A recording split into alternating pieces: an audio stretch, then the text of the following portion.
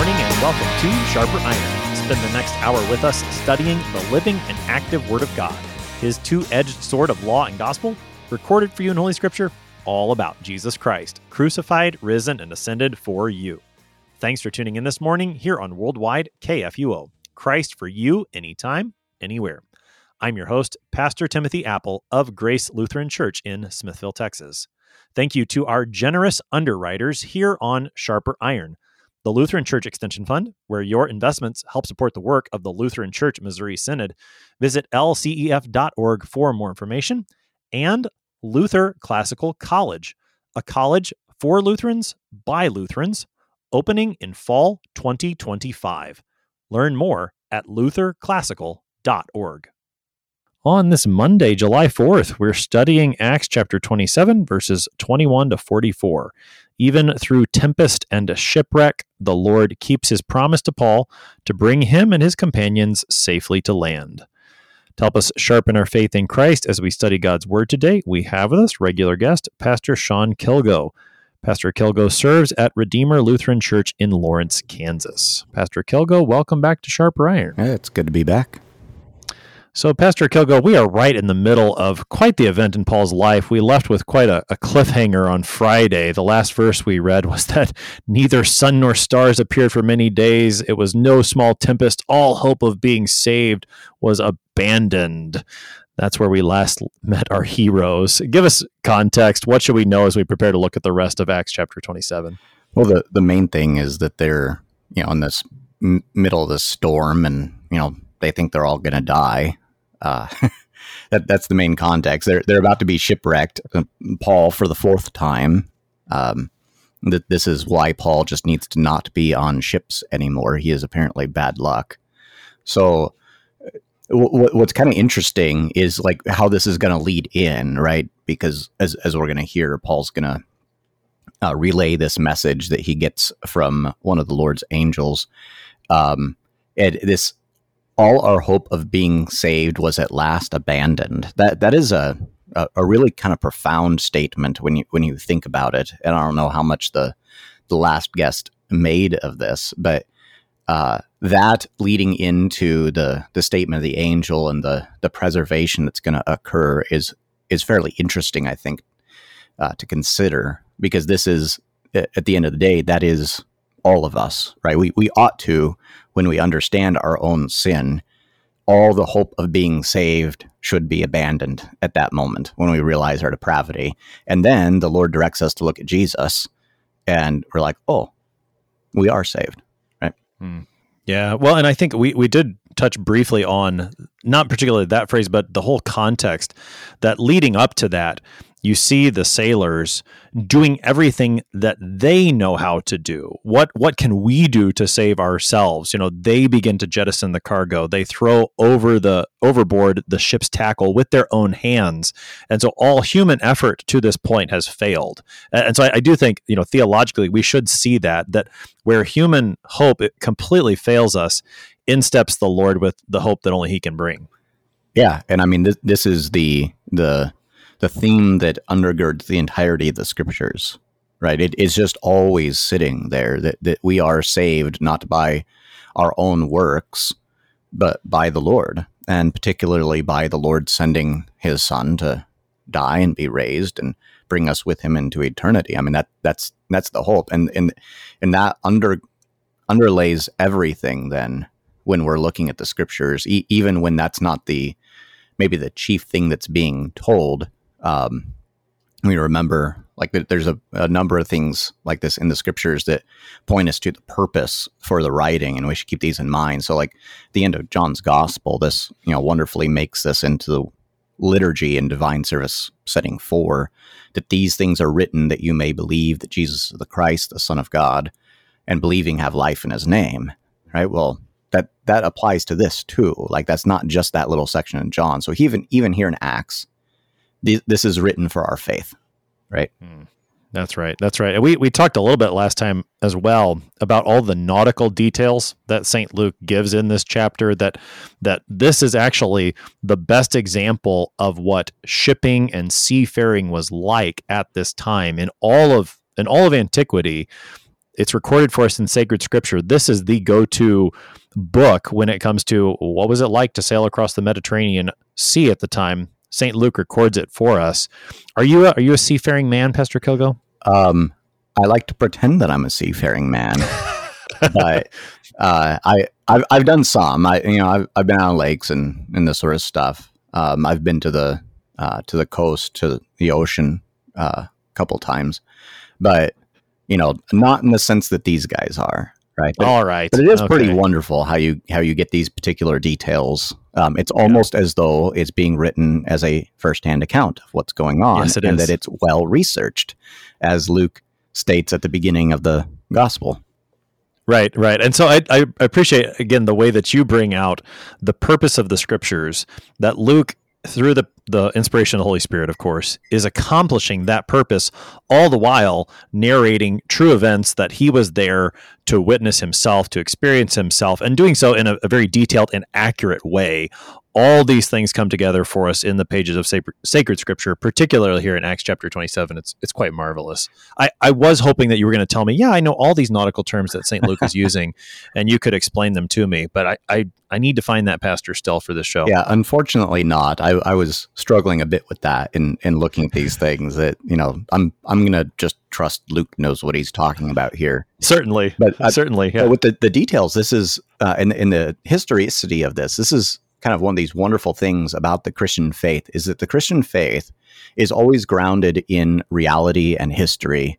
The chief example is the resurrection, right? So St. Paul says at the end of Corinthians that if Christ is not raised from the dead, then we are of all people most to be pitied. So like if you can actually disprove Christianity by disproving the resurrection, but all of the scriptures are written like this. They're all written as history to us. These things actually happen, right? You go all the way back to creation, and all the way forward through the epistles and whatnot. All these things are actual events, and they are the accounts of God interacting with his creation through his word, through his mercy and kindness, and ultimately bringing about the salvation of humanity. And it's grounded in reality instead of, that's why Christianity is not a mystical religion.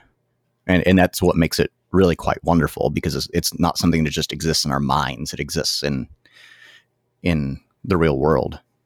That's right. So let's read what happens in the real world as St. Luke records it. Again, we're picking up in Acts 27, verse 21 this morning.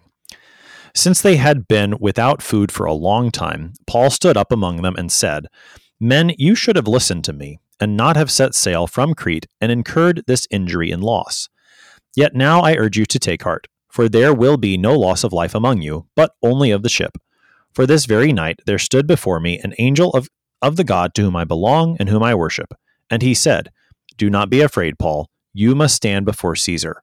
And behold, God has granted you all those who sail with you.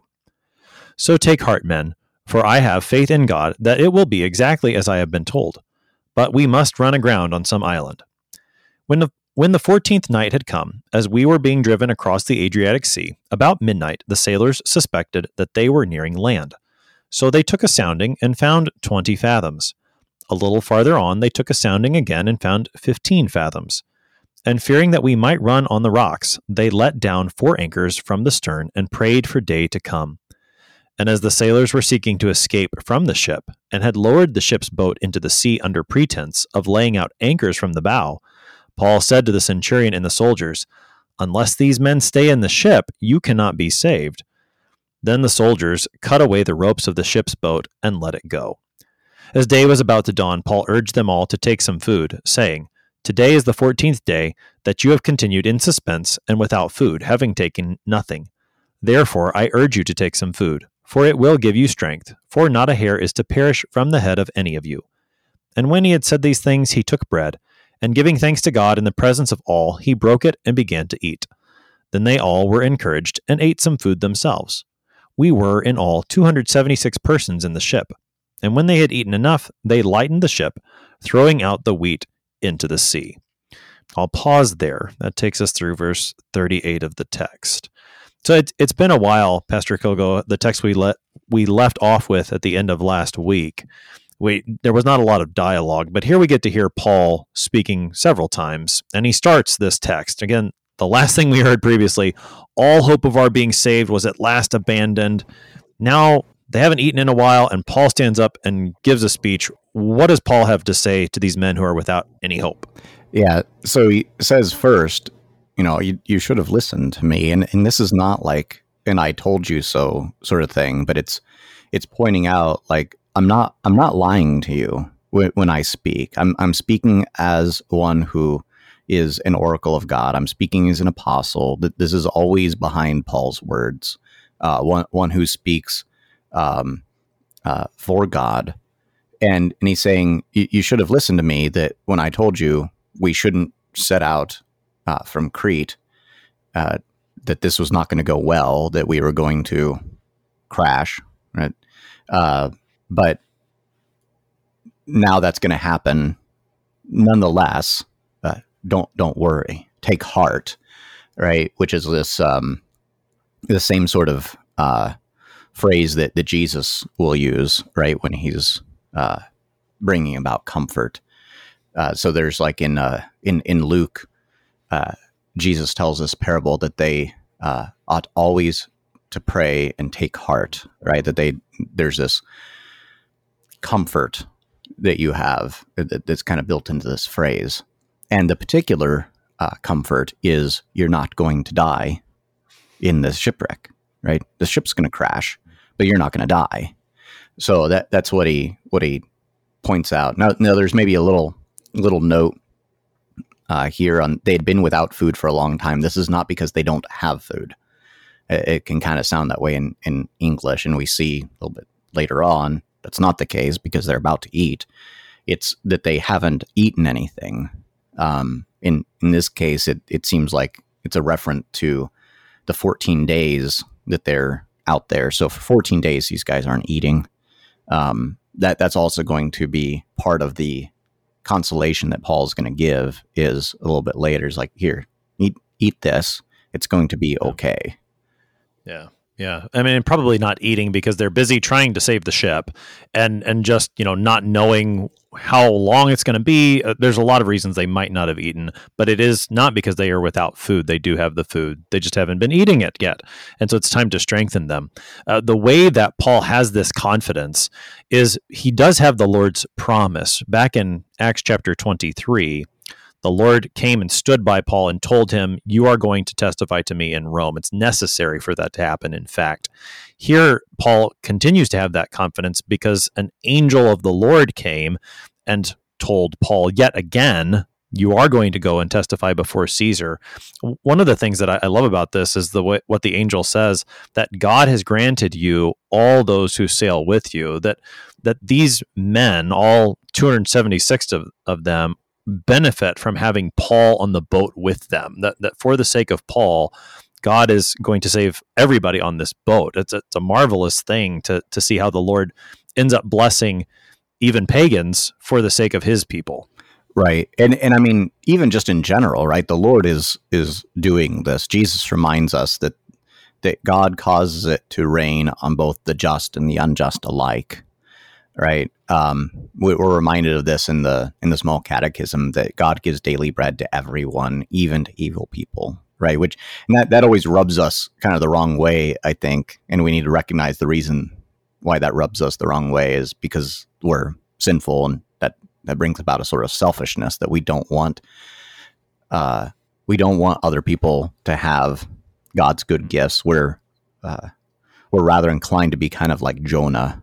Right. Those Ninevites out there, they don't deserve this. Right.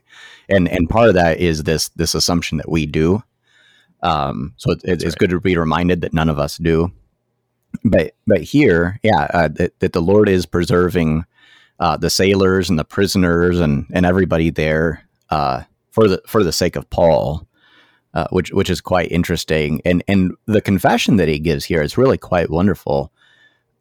He says, there stood before me an angel of God, to whom I belong and whom I worship. Right? I mean, worshiping God, not the angel. We want to make that very clear.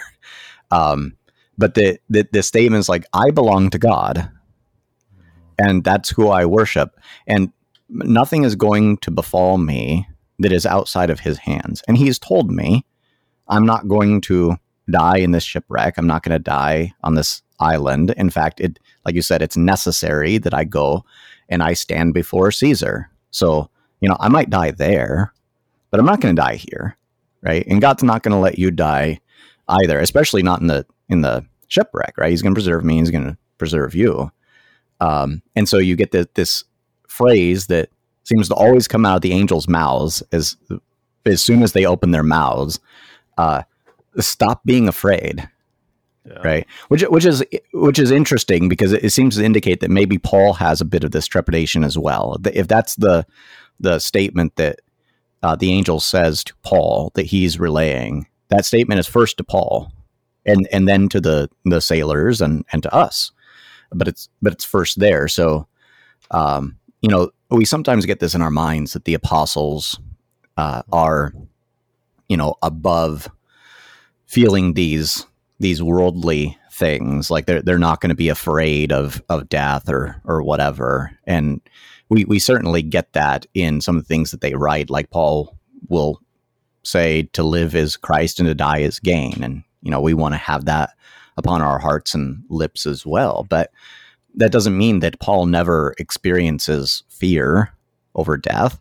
I think that this is actually a good indication that he does. Rather that the Lord comes to encourage Paul in the same way that he comes to encourage us, and that's through his word. And he says, don't be afraid of death. It's conquered.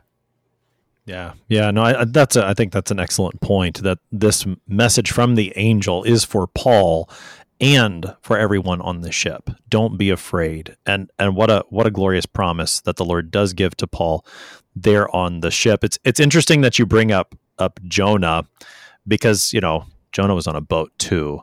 There was a bit of a storm that came up on the Mediterranean Sea when he was on a boat too. It's striking, and I don't know. We don't have to go too far into this, but in the case of Jonah, the storm arises because of Jonah's disobedience. Here, the storm arises, and it's just because there's a storm. It doesn't, and Paul's being quite faithful at the moment, and yet the storm comes. The Lord preserves both men. The hope of the resurrection certainly pervades Jonah. Paul's been preaching the resurrection as well, and I think that hope continues to pervade what's going on here as he goes toward the shipwreck here. I don't know. I didn't do enough close look at that to see how much comparison and contrast we could make between this journey across the sea and Jonah's. But I'm sure there's some things there. It is striking to think about it just a little bit. Yeah, I had thought about this too, and I'm not sure how much of a connection we want to make apart from, they're on ships. There is a preservation of God. There's a word of God that's sitting behind all of this. With Jonah, it's very clearly that the Lord is coming after Jonah in order to bring about his own repentance, so that ironically he would go and preach repentance to Nineveh. Here, I mean, maybe the parallel is that there's you have a faithfulness of St. Paul, and the storm serves as a thing that the Lord uses to kind of showcase the faithfulness of Paul. So it's almost like the Lord is using the storm to kind of highlight what's already there.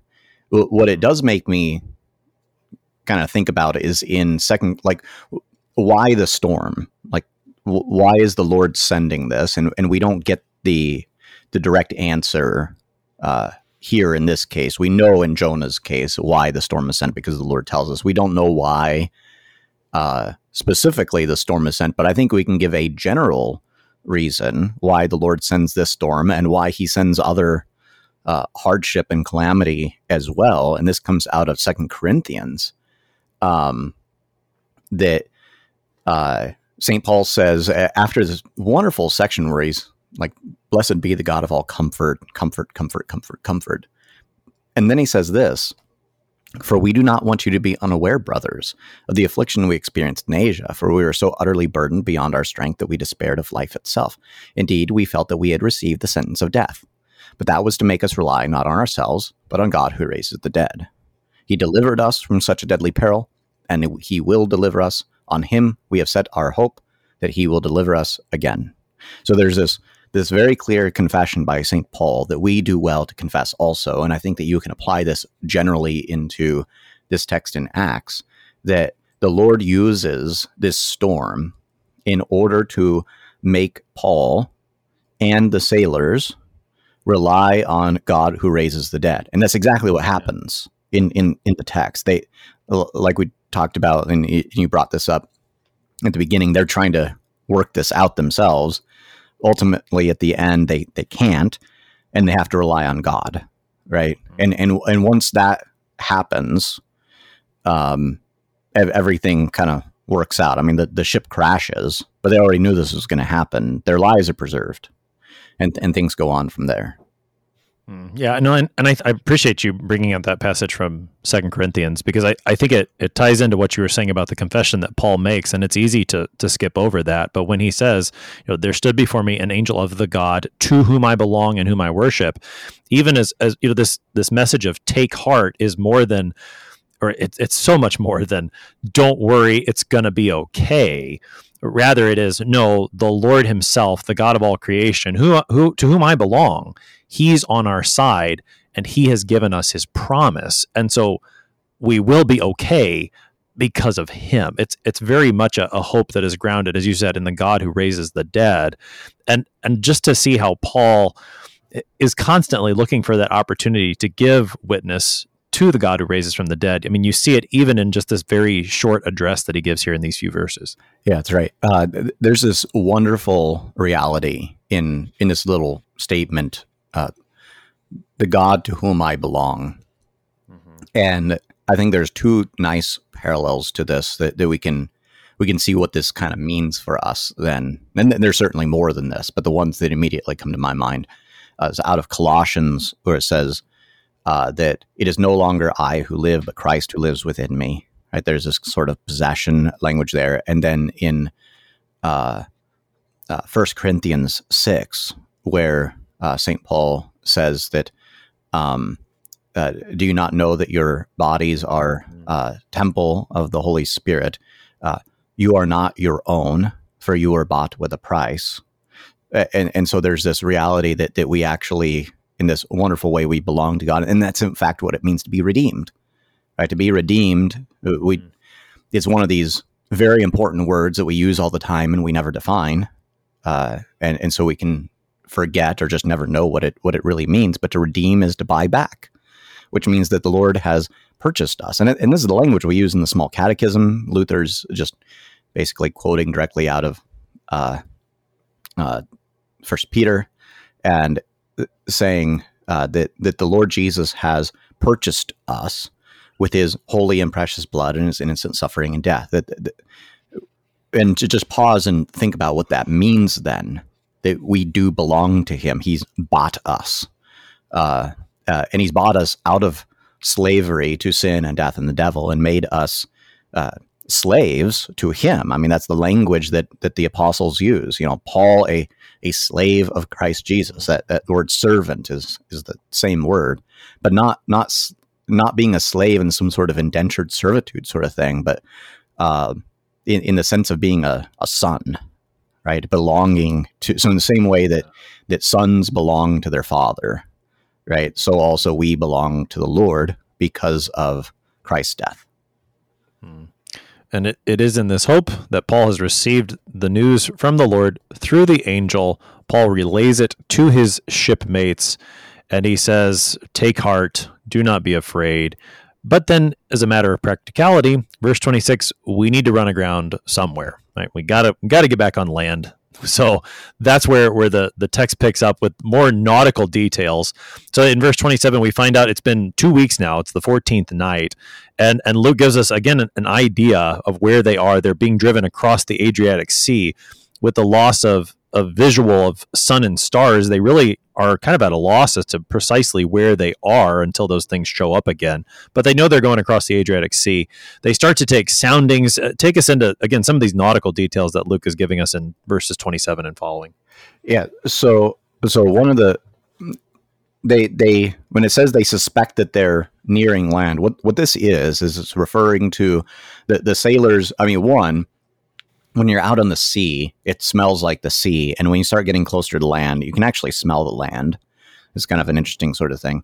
But you can also hear the breakers, which is the waves as they're crashing up against the shore, and if there's any sort of cliffs and whatnot.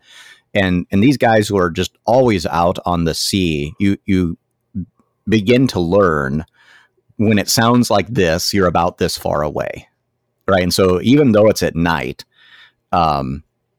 and I mean, obviously there's not lighthouses and all this sort of stuff. You can't see, and you're in the middle of a storm, right? So you don't have any visual of where you're at. It's all by sound.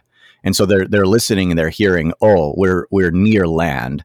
So they take a sounding, which is exactly what it sounds like. They're listening for how close they are. And then there's also a reference here to like dropping a line down and seeing how deep the water is. Because so what you do is you check how deep the water is, and you wait a minute, and then you check how deep the water is. And obviously, as you're nearing shore, that depth is going to get more shallow. So you can do a rough approximation of how quickly you're moving, thinking like generally the slope is going to be about this. And that's obviously a very rough estimate. But the first one is that you've got 20 fathoms. And then the next one, a little further on, is 15 fathoms. So you go from about 120 feet to about 90 feet. So you've lost 30 feet of water below you in a rather short time, which means you're moving really quick towards land, which is why they drop anchors there. That's part of the reason why they drop anchors. There's actually another reason, but they drop the anchors so that they stop, right? This is kind of throwing on the e-brake, right? That's right. Yeah, that's right. They don't want to run into the rocks, they say. And there is a little bit more going on to this dropping anchor and something else that's happening, but we're going to pick that up on the other side of the break. You're listening to Sharper Iron here on KFUO, looking at Acts chapter 27 with Pastor Sean Kilgo. We'll be right back. Please stick around.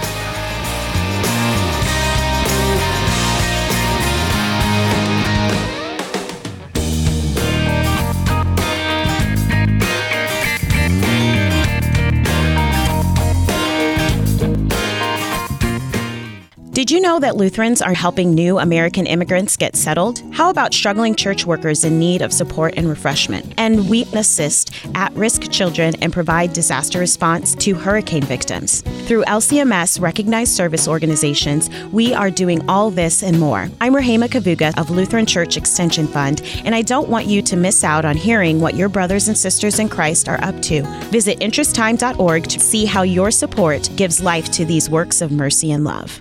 What do you think of when you hear the word college? Expensive? Liberal? Woke? Imagine a college that is affordable, a college that is unapologetically conservative and Lutheran, a college that won't take a dime of federal funding, a college that teaches the best of our Western heritage, a college where students grow in the Christian faith instead of leaving it behind. This is Luther Classical College, a college by Lutherans and for Lutherans. Visit our website, lutherclassical.org, subscribe, become a patron, and join the thousands who are making Luther Classical College a reality. Welcome back to Sharper Iron. It is Monday, July 4th. We're studying Acts chapter 27, verses 21 to 44 with Pastor Sean Kilgo. He serves at Redeemer Lutheran Church in Lawrence, Kansas. Pastor Kilgo, prior to the break, we were paying attention as Paul and the ship that he's on are getting closer to land. The sailors have taken soundings. They can see that they're running out of water. They're afraid they're going to run out onto the rocks. So they drop anchor. But then we find out about a plot of sorts, a scheme that's going on. There's some sailors who are trying to escape from the ship in the ship's boat, and Paul responds to them. Take us into that scene. Yeah, so he's saying, basically what happens is they're trying to, run away in the midst of all of this. And Paul tells the centurion that's there that he's got some favor with and kind of keeping an eye out on him. And he's the guy in charge anyway. Right. And he says, unless you guys stay in the boat, we're all going to die. Right. And particularly you guys. And it's kind of this is definitely an act of desperation, right? Because you're going to drop down into these little boats, which are significantly less secure and less able to deal with storms than the actual vessel itself. And I mean, this is a good sized vessel, right? I mean, it's got almost 300 people on it, so plus all the supplies, and they have this idea that they're going to be able to, traverse the storm and the waves, and maybe ride up over any sort of rocks that are there, any sort of sandbars or whatever, and get to shore. But that's not going to happen. And part of the reason why that's not going to happen, I guess, to go back to what was said previously, is that the safety that they have is actually being around Paul, right? Paul's the one who's being preserved, and the Lord is preserving those around him through him.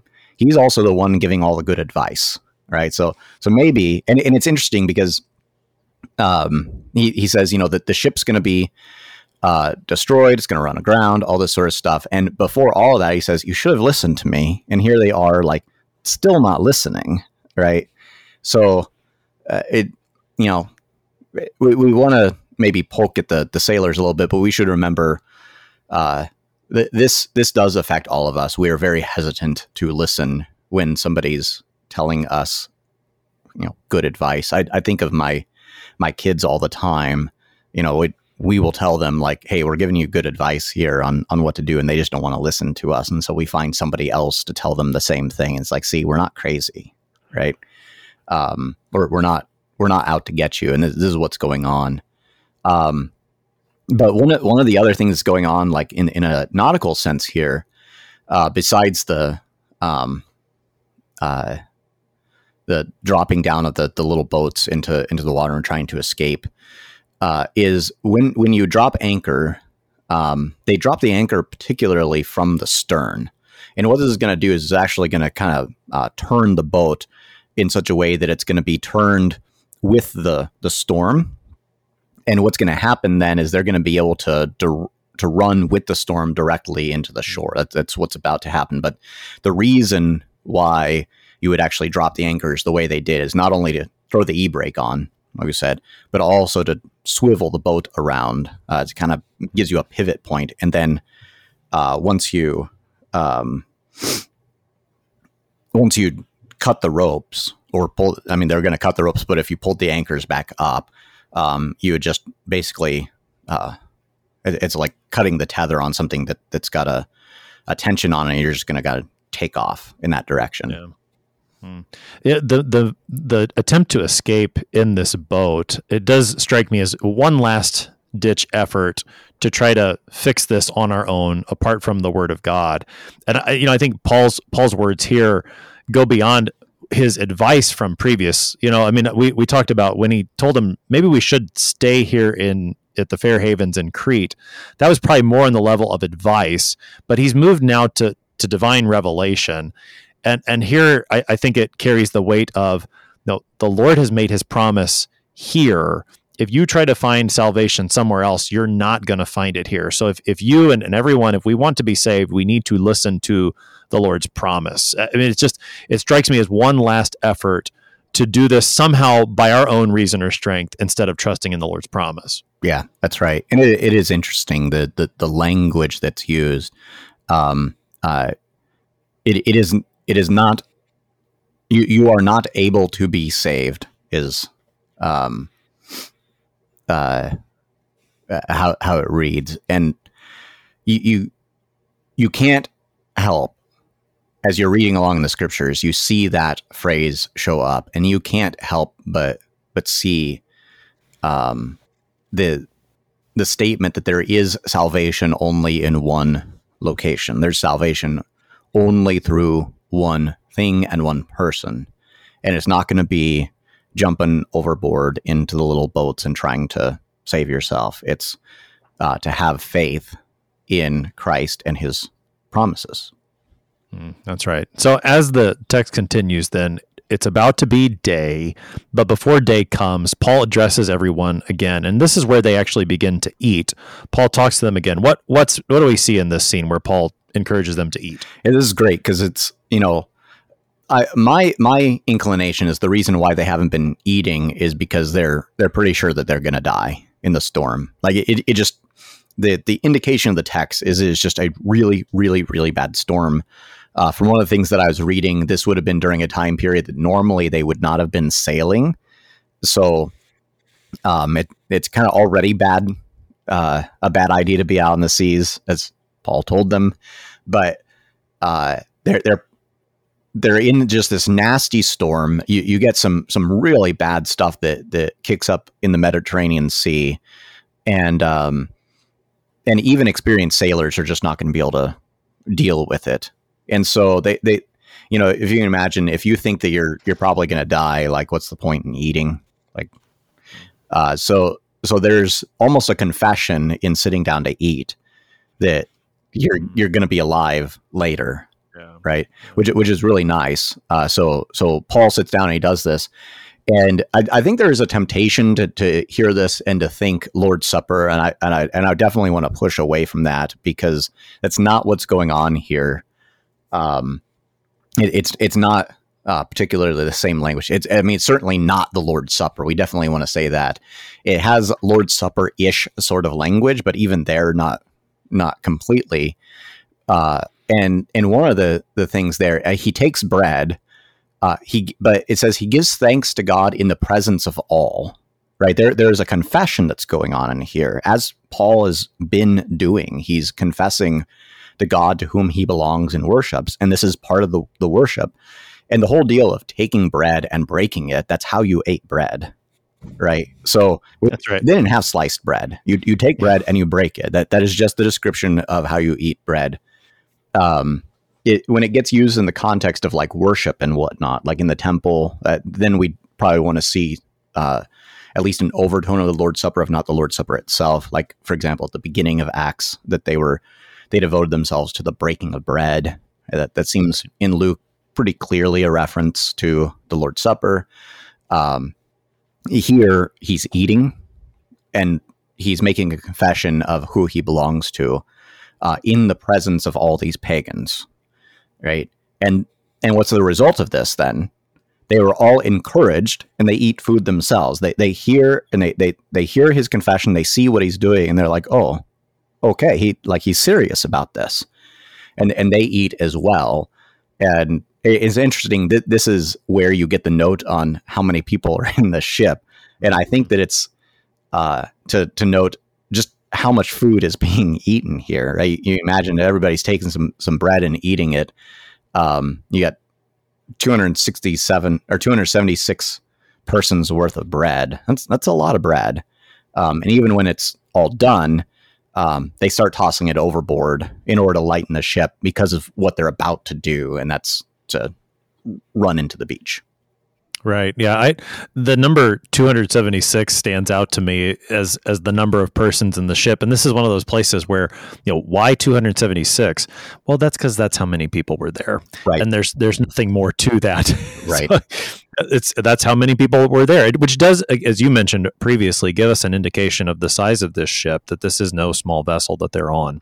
So they've eaten now. And I'm right there with you that when we hear that language of, taking bread, giving thanks, this is what you would do anytime you would eat. It does not have to be the Lord's Supper. And in this context is not the Lord's Supper. They are eating, and Paul is giving a confession here to the God to whom he belongs, the God whom he worships, in the presence of all these pagans. They see Paul giving thanks to the true God. Now they all eat, they're strengthened, they've lightened the ship. It's time for the wreck. It's time to run aground on some island, as Paul has said. So we pick up the text now in verse 39. Now, when it was day, they did not recognize the land, but they noticed a bay with a beach, on which they planned, if possible, to run the ship ashore. So they cast off the anchors and left them in the sea, at the same time loosening the ropes that tied the rudders. Then, hoisting the foresail to the wind, they made for the beach. But striking a reef, they ran the vessel aground. The bow stuck and remained immovable, and the stern was being broken up by the surf. The soldiers' plan was to kill the prisoners, lest any should swim away and escape. But the centurion, wishing to save Paul, kept them from carrying out their plan. He ordered those who could swim to jump overboard first and make for the land, and the rest on planks or on pieces of the ship. And so it was that all were brought safely to land. And that's the rest of our text for today. That takes us through the end of Acts chapter 27. So, Pastor Kilgo, it's day. They don't recognize the land where they are, which, again, having so much darkness that you wouldn't have known precisely where you were this whole time. And so you finally get to see. And I'm not sure what that island is, but hey, it looks like a bay. Let's aim for it. We get more of these nautical details from St. Luke. What are we seeing in this text? Yeah, so the reason why they don't recognize it is because it's this tiny little island that you would have never gone to anyway. If you look at where this at, normally they would have been angled if they had been able to see where they're going and you're not being thrown around by a storm.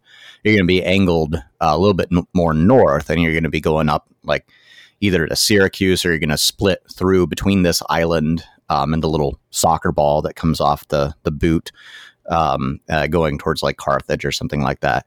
And instead, you need a map. Yeah, you need Pastor Kilgo. You need a map. That's right. Well, the last episode we pointed this out. If you've got a Lutheran Study Bible, page 1895 has a pretty good map that shows about where they would have gone. Right. There's a straight line that takes you from Crete to the island of Malta, which is where they're about to land. And that line probably wasn't quite as straight as the diagram suggests, but they're over there close to Malta, south of, I believe that's Sicily, right? Off the coast Yes. of the boot of Italy. Yes. So that's about where they are. If you have a map, it's a good time to pull that out. Yeah, so that's not the point is that's not the normal route that you would have taken, right? So you wouldn't, even sailors would not be entirely familiar with this area, but they're not really worried about that right now. They just need to get to land. And so they see a little bay that is a little area in which a ship could land and they could get off. And so they cast off the anchors. That is, they cut the lines. They loosen the ropes that tie the rudders. So the rudders are just going to be like basically these straight boards that are going to drop down. That's what you're going to use to guide the ship and keep it going straight. And then they hoist the foresail, which is a sail that's going to be drawn up from the deck straight up, and it's going to catch the wind. And when you've got the wind blowing and you've got the rudders sitting there pointed in the direction you want to go, you cut the ropes and you're just going to kind of take off in the direction you're going. They're close enough that they can see it, so you don't have to go straight for very long, just long enough to get to where you're going. And unfortunately, they strike a reef. Right? It's kind of funny. They're worried about striking rocks. That they strike a reef instead, and they're stuck, and they have to abandon ship. And one of the things that they get worried about then is the prisoners escaping. And right. The kind of historical detail you have to know with this is that if you're on like a prisoner ship like this, the Roman soldiers were personally responsible for the prisoners. If any of them escaped, they themselves would be killed. And so that's why they are like, well, we just need to kill all the prisoners so that they don't escape and we get killed instead. What's very odd is it is the desire to save Paul that saves the prisoners. Now, this is definitely connected with the rest, but like historically, this is just a little bit odd because you could save Paul and kill all the other prisoners because all the other prisoners have been sentenced to death. Paul's not. Paul has been sentenced to stand before Caesar. So actually killing Paul would be a bad idea because then Caesar's going to be a little bit miffed that Paul did not show up like he was supposed to. And this would fall under the centurion. He's probably losing his life if that happens. So, but the fact that the centurion has this kind of mercy on the whole thing, I think goes to show that more and more Paul is almost rubbing off on him and through all of his confession and his statements of what God's promises have been. Right. This matter of prisoners being responsible for the lives, of soldiers being responsible for the lives of their prisoners and potentially having to pay with their own life. It takes us also back to Acts chapter 16 when Paul and Silas were in jail in Philippi, and there's that earthquake, and the jailer is afraid that the prisoners have escaped and he's ready to kill himself.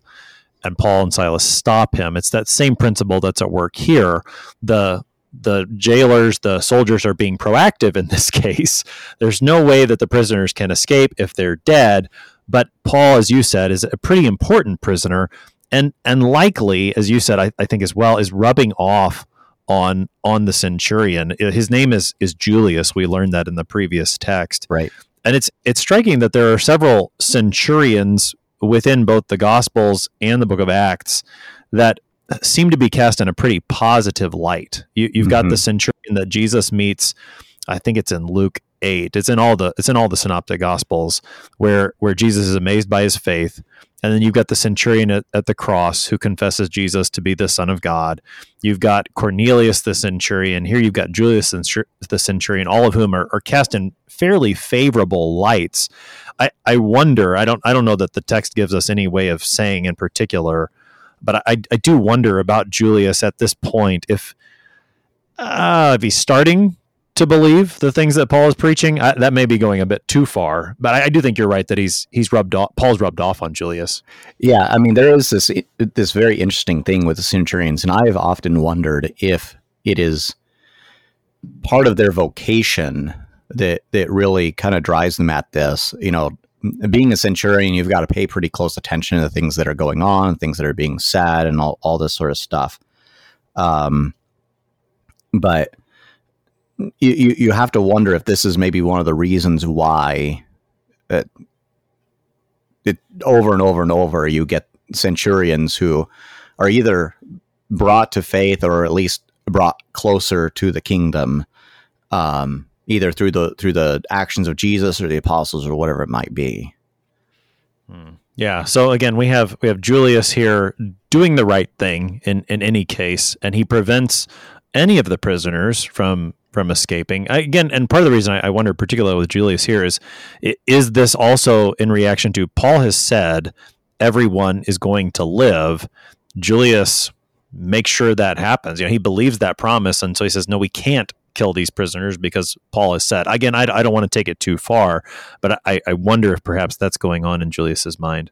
Yeah, I think that's certainly fair to bring about in this text, because that is the immediate context of it, and the centurion seems to be listening to what Paul's saying and paying attention to all the details, and Paul hasn't led them astray so far. They've led themselves astray, and so it's almost like, well, maybe we should listen to Paul finally. That's right.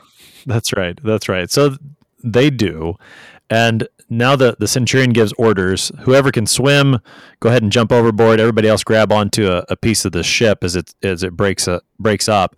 I wish Luke would have told us if he was one of the swimmers or one of the floaters. I don't know. And I don't know about Paul either. Yeah, Do you think it'd be interesting. I think we know that, like, whatever's going on, that someone gets there before Paul, right? Because that's what happens at the tomb too, right? So I just like to think Paul's always last getting there. Or sorry, that's Peter. Paul was one untimely born. He's untimely born, so he's last there too. But I don't know. I like to think that Luke can swim. I don't know, just pious opinion, you know. Seems he's like a man of many talents. Yeah, it seems like he should be able to. I mean, who knows with Paul? Most of the other apostles, you have to imagine, probably could, and maybe they taught Paul. Who knows? Sure. I mean, you've got several fishermen within the 12, right. So you would think that they would swim. Although, I mean, generally speaking, the Jewish faith does not look kindly upon the ocean by any means. And so, I mean, the ocean particularly is a place of chaos. I don't know. Yeah. I don't know. No. All this is pious speculation. Yeah. I mean, it's an interesting thought. I actually kind of wish that Luke would tell us particularly how close they were, because they had to have been pretty close at this point. I mean, reefs are usually not that far off the coast, but also if they're saying, hey, you can swim to shore, and it's still in the middle of a storm, as it seems like there hasn't been any indication that the storm's over. And I mean, that's why they raise the sail up, because the wind's going to blow them into the island. And that's actually why you can grab a hold of the pieces of the ship, because the waves are going to basically roll you up on the shore. Sure. I mean, I guess you're close enough at this point that the tide's going to bring you in. Right. So, but I think, I mean, with all of that, some of that being pious speculation, again, the key there is at the end of verse 44, as the ESV reads, and so it was that all were brought safely to land. And if I'm looking at the Greek correctly, we could translate this, and it came to pass. Mm-hmm. Which is, I think, a little more loaded and brings out some of the importance of this last statement from Luke in this text. Yeah, I mean, it's not the kind of the normal ageneto day, which is the normal construction that Luke will use in like really highlighting something that's usually will translate as it came to pass, but it's pretty close. You can say, and thus it was, right? I mean, it's close.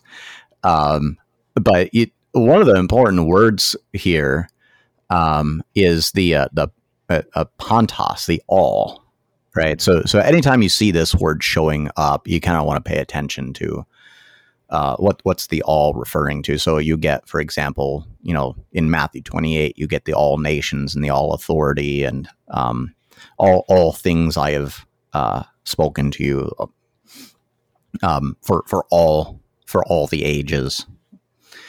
Here it's all the people, right? And it's they're brought to safety, right? Which is a little bit fascinating to me, because you had previously the language of salvation showing up, right? That